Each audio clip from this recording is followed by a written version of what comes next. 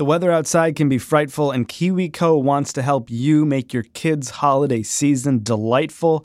They've got these projects that'll encourage learning about science and technology and math and art. Your kid gets to build them. They even have a couple of projects that you, an adult person, might enjoy. You can start your KiwiCo experience for free at kiwico.com/explained.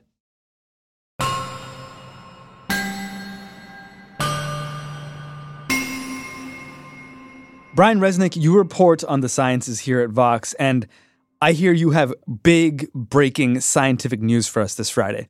The news isn't just big, Sean. It's massive. Tell me more. What has happened? Scientists have met in Versailles, France, and have voted to redefine the kilogram. And these changes will take effect next year. The kilogram, like the weight? All right. So how to explain this? What do you think a kilogram is? I grew up in Canada. It's a whole lot of grams? Yeah, it's 1,000 grams. Okay. But do you know, what it is? What's the definition of a kilogram? No, I don't know more than a thousand. Let me think here. I could tell you how much in weed, I guess. Well, really, a kilogram is a real physical object, and it's in France. It's a thing? It's a literal weight that's kept under 3 bell jars outside of Paris. It was created in the late 1800s to be this permanent representation of weight that the whole entire world can use. What does it look like? Well, it's about 1.5 inches, 2 inches high. It's like a hockey puck. Huh. Yeah, it's made out of shiny metal, and it weighs exactly a kilogram. Okay, so why are they redefining this classic thing? Why not leave it be? Because the kilogram right now is really kind of frustratingly imperfect.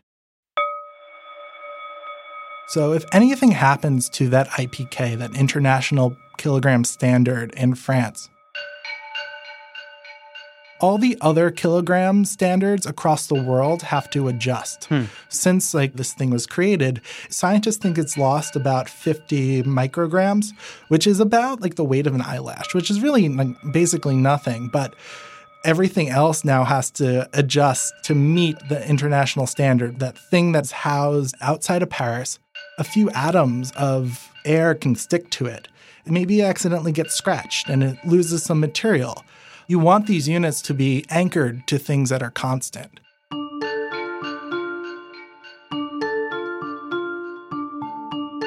This cylindrical object upon which the kilogram is based, or it is the kilogram. It is the kilogram. So what are the practical implications of this, that the kilogram is changing and it needs to be updated? So right now, you need to go to Paris. You need to go to the U.S. government to verify what a kilogram is. It's something that's guarded under lock and key. It's something that needs to be verified. So what's changing is actually a kind of a democratization of the kilogram, where it will just be fixed to the fundamental truth of the universe.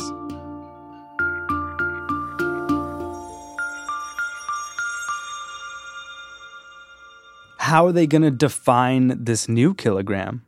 So it turns out it's really complicated. I went to the National Institute of Standards and Technology, which has scientists that have been working on this redefinition for decades to help me understand it. Can I come with you? Of course. All right. Here we are at NIST. The National Institute of Standards and Technology, they have a campus in Gaithersburg, Maryland. We took an elevator down. We're about 12 meters below, or 40 feet below. And these are the special labs that are most isolated. So this is the place where they store the United States' copy of the master kilogram. So there's 3 keys you need to get into it, and these standard kilograms are basically the final verdict on what a kilogram is in the United States. You are the keeper of... I'm the guy. You're the guy. But the keeper of mass. I am. Is someone trying to steal the kilogram or something? Is this National Treasure 3, the kilogram? It's 40 feet below the Earth because, when they make measurements of this thing, they don't want any vibrations. They want it super isolated. They want to like make a really pristine environment to not just store this thing, but to measure it, because we're comparing every single other weight measurement in the United States against these things. And we only have like 7 of them. One of them, which I saw, which is called K4, is made from the exact same metal that the original is made out of. So it's like its sister. The real reason I was at NIST was to see this really massively, awe-inspiringly complicated machine. But first I had to put on a hairnet and booties. We have to be clean. Okay. And which means we got to put on booties and a jacket and a little cap. In this room, like, what is the fear if we don't do this? Contaminating the masses and adding mass to them.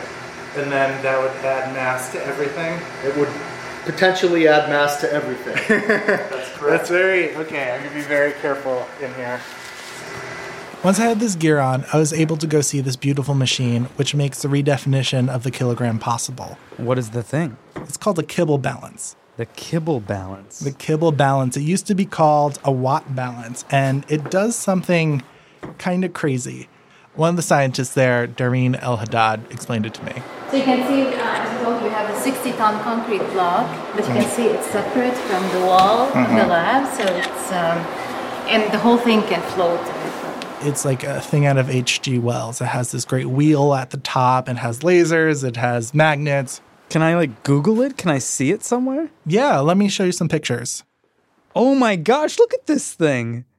It looks like something out of like a brewery, if you've ever been to the back of a brewery and seen all the like tanks and the vats, but way more technical. There's like copper pipes and all these little wheels everywhere. And yeah, it looks like if a brewery was capable of time travel. Like, this is the thing. Yes, like that's this is what you would imagine. Like Doc Brown is going to like run out at any second, like, you know, with some gasket blown. Marty! You've got to come back with me. I still need to explain why the kibble balance is so important. And I think to do so, we should talk about light speed and the meter.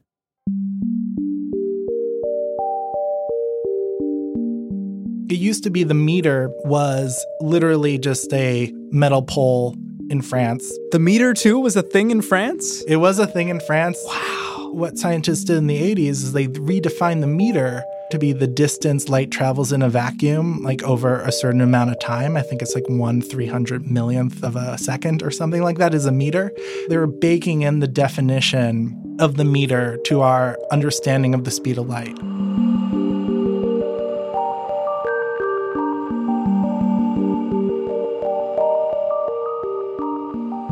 You take the meter and suddenly it's something permanent. We know the speed of light. We know it doesn't change.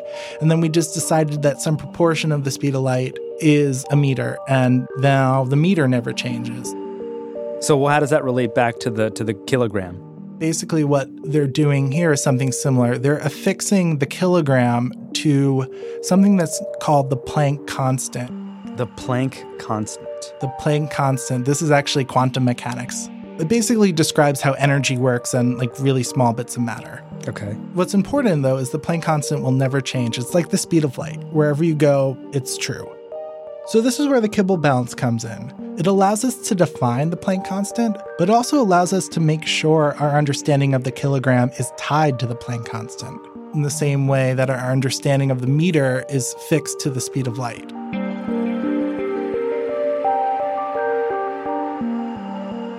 The scientists I was talking to, like they were saying, like, this is the most exciting moment of their career. And this whole quest to find a way to make sure our measurements are attached to the things in the universe that will never change is actually like kind of beautiful. One of the scientists was describing to me, like, they know this is technically like a lot more complicated, but philosophically, it's a lot simpler. It's basically asking the universe, like, what are the stable things? And then we base our measurements off of the stable things in the universe. So the meter is permanently tied to the speed of light, and now the kilogram is permanently tied to this mathematical concept, the Planck constant. How should I picture it? Like, how should I picture the Planck constant? One of the scientists I talked to actually had the Planck constant tattooed on his arm. What does it look like? I have a picture of it. Oh my God. It's like the most complicated equation tattoo I've ever seen. It's probably the only equation tattoo I've ever seen. H equals 6.6260715 times 10 to the negative 34, and then it says JS? Yeah, joule seconds is energy times time. And under the tattoo you've got on this guy's arm, it says in French cursive, à tous les temps, à tous les peuples. Yeah, for all times, for all people. Wow. That's the founding motto of the metric system, which became the International System of Units. Okay. That's why they love this work, because when you attach something like the kilogram to a constant of nature, you basically unleash it from the vault outside of France. So right now, if you're an airplane manufacturer, like it's really important to know how much an airplane weighs. So you want to make sure all your scales are calibrated right. Like in the future, they won't have to go to a place like NIST to calibrate their scales. They could just have like a kibble balance on their factory floor and determine precisely what a kilogram is, because it's not something under lock and key anymore. It's just like a truth of the universe. Brian, you said earlier that they were democratizing weight, but now I really see that you meant it. Yeah, absolutely. You don't have to rely on a government anymore to tell you what something weighs. A kilogram is now baked into our definition of one of the constants of the universe. Now the kilogram will never change because it's so closely tied to the Planck constant. The meter will never change because it's so closely tied to the speed of light. It's like almost transcendent. Like you take our messy humanness and we've kind of made it permanent and celestial even. I know a lot of the science can sound really complicated, but the simple part of it is that these scientists, their work is about finding the constant things in the universe that will never change, the things that we can depend on year after year, century after century, perhaps even when the Earth is no longer around. You know, if you think of all the things, in the world that are just so topsy-turvy, that are just so not stable, like it's really nice that there are people whose work is dedicated to finding the things that will never change. There's definitely a beautiful purpose to that.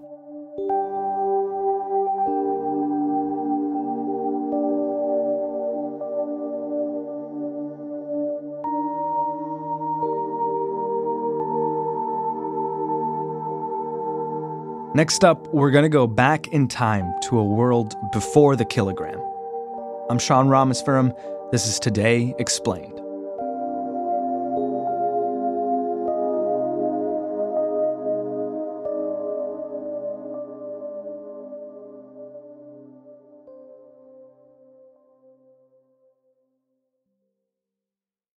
All right, Vanderplug. That's me. Yeah, hey, so you're the youngest person on staff here at Today Explained. So I was wondering if you could be my stand-in for a small child and open up this gift that KiwiCo has sent us. And I want to get your reaction to find out how impressed a young person would be by a KiwiCo project. People often describe me as childish, childlike. Yeah. So, yes. Good. Open it. Just go for it. So this is the box within the box.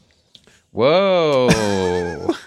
Oh, are these paints? No big deal. Various craft-like things. Okay. There's cardboard. There's foam. Good. There's these are these little cotton ball-y things of different colors. We've got blue and green cotton ball-y things. Oh, look at this beautiful little book. It says Explore, a magazine to experiment, learn, and play. How delightful. What's the title of that particular one? Whale Tales.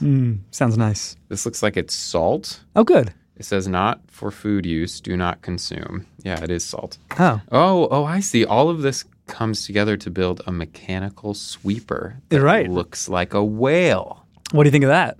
I mean, it's pretty cool. KiwiCo.com/explained. What did you just do? Remember blogs? Linda Anderman still has one. My most popular blog post of all time, which has gotten more than 150,000 page views, is the top 10 reasons why the U.S. should switch to the metric system. Her blog's called More Than a Mile Behind, America and the Metric System. I've been writing about this topic for 6 years, and I've gotten over 300,000 page views, and only one person has called me a bitch so far. Linda's also writing a book about this stuff. She is obsessed with measurement. When you're dealing with a subject that goes back tens of thousands of years, there's quite a bit of material. What happened before we had this fancy kilogram out there in Paris? What was humanity using to measure everything before that? A lot of things were based on body parts. The definition of an inch was 3 barleycorns taken from the center of the ear and placed end to end, and that was your inch. You would actually measure fabric out. You would hold the cut end to your nose and then hold out your entire arm, and that would basically be used as a yard. And, a foot was a foot. But, it didn't matter that your foot was different than his foot and her foot and the small child's foot? And that's the problem, isn't it? So if you were measuring out fabric, you wanted the shortest person in your family to measure that fabric out. Right. And hands are still used with horses. What do you mean? Horses don't have hands. No, but you would measure how tall a horse was by hands. I even have a personal example of this that just came to mind. My mom would always tell me when I'm making rice to measure how much water I should have, my water to rice ratio, I should fill the water until the first line on my finger. And I still use that, even though it's totally imprecise and probably not the best way to make rice. Yeah, you probably don't want your doctor dosing your medicine that way. So how does this work for weight? I guess it's got to be a little different. I mean, how did it work then for weight? For a long time, people used balance scales to weigh things. And so a merchant would have a standard that he would put on one side of the balance scale and then would measure things out, and that's what you got. You had to know that that standard hadn't been shaved off a little bit. And in fact, merchants, because they were buying large amounts of material, they would actually have their own standard and would check their weights against the merchant's weight to make sure that they evened up. Was that widespread, sort of cheating using counterweights and stuff like that? Yeah, there's so many ways to cheat with weights and measures. And in fact, there are prohibitions in all of the major religious canons against cheating with weights and measures. And that's why Lady Justice is blindfolded and holding a scale.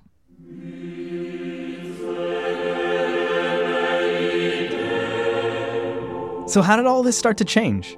France was very advanced in terms of their scientific endeavors. In fact, the France Academy of Sciences began in 1666. Okay. And because of the Age of Enlightenment that started in the 17th century, and the idea that it really wasn't evil spirits that were making the milk go bad, people started to rely on logic and reason.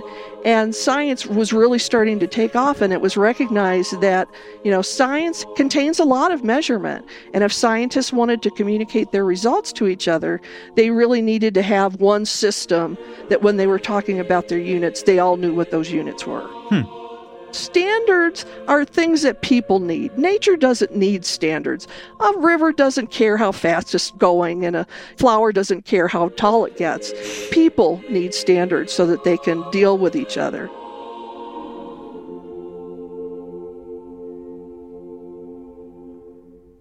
So when does this hodgepodge of a system that might be different in every town you go to sort of start to coalesce into a real set of standards? So 1790 was when 3 major countries, it was us, Thomas Jefferson and our country, the UK and France, were all looking at metric-based systems. Jefferson was suspicious of the fact that this meter research was not going to be taking place on our soil. But there has been resistance in this country for a long time. The people who were against the metric system were really against the metric system. Clearly, Americans didn't like it. Was it controversial in France? Oh, hell yeah. Hell yeah. And it still is in this country. But, at some point, people had to change over, particularly in France, where this really, took off.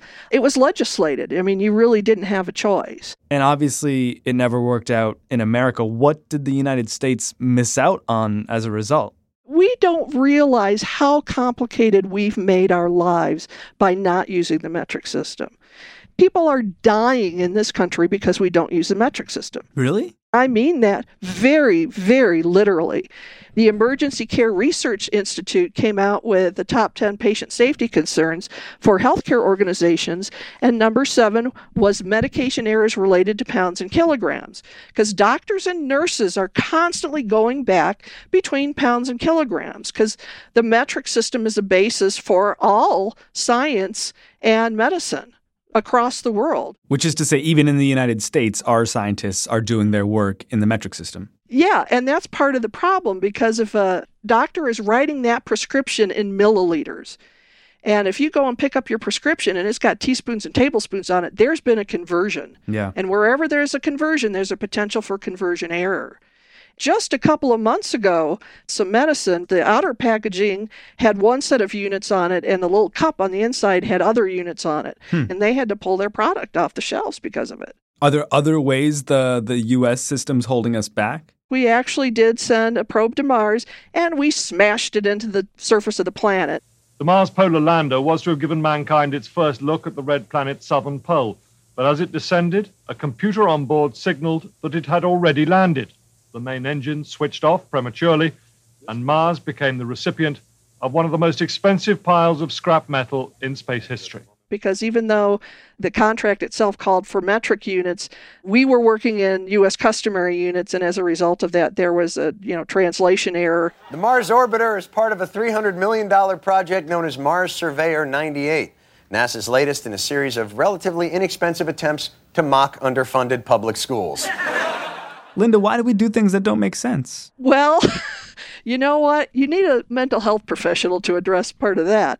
If killing people and crashing a probe into Mars isn't going to get us to convert, I'm guessing the fact that we now have a precisely defined democratic universal kilogram ain't going to do it either, huh? Well, yeah. Here's how I fundamentally look at it. If you don't know how a change is going to affect you, the knee-jerk reaction is to reject that change. And when you're talking about something that's as fundamental as measurements, people get twitchy because they're afraid that it's going to be difficult to do. And it really isn't. I mean, a quart and a liter are about the same size. There's roughly 2 kilometers in a mile. And the difference between a meter and a yard is only 3 inches. They were trying to get my mother to change to the metric system. My mother hadn't even been on the internet by the time she died at 88. But our kids don't expect anything to stay the same from one minute to the next. So the rate of change has accelerated so much, I think it would actually be much, much easier to implement now than it would have been back in the 70s. We're wasting an unbelievable amount of time for our kids in school, teaching them 2 systems, one of which nobody else uses, because nobody else uses U.S. customary units. It's just us.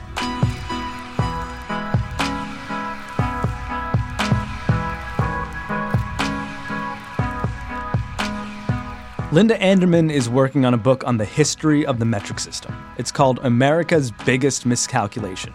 She also blogs. I've gotten over 300,000 page views. I'm Sean Rameswaram. This is Today Explained. Irene Noguchi is weighing her options. Bridget McCarthy is waiting on the world to change. Afim Shapiro is bloodthirsty. He loves to kilogram. Noam Hassenfeld can't wait. Luke Vanderplug loves pound cake. Catherine Wheels is way out of line. Anna Altman's favorite sculptor is Ai Weiwei. The massive Breakmaster Cylinder makes music for us, and you should wait and review us on Apple Podcasts. Today Explained is produced in association with Stitcher, and we're part of the Vox Media Podcast Network.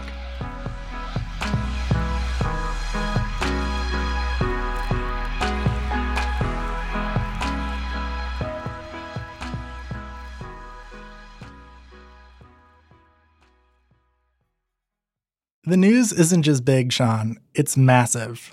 Did you get the pun? Of course I got the pun, but the listeners don't know it's a pun yet. Brian!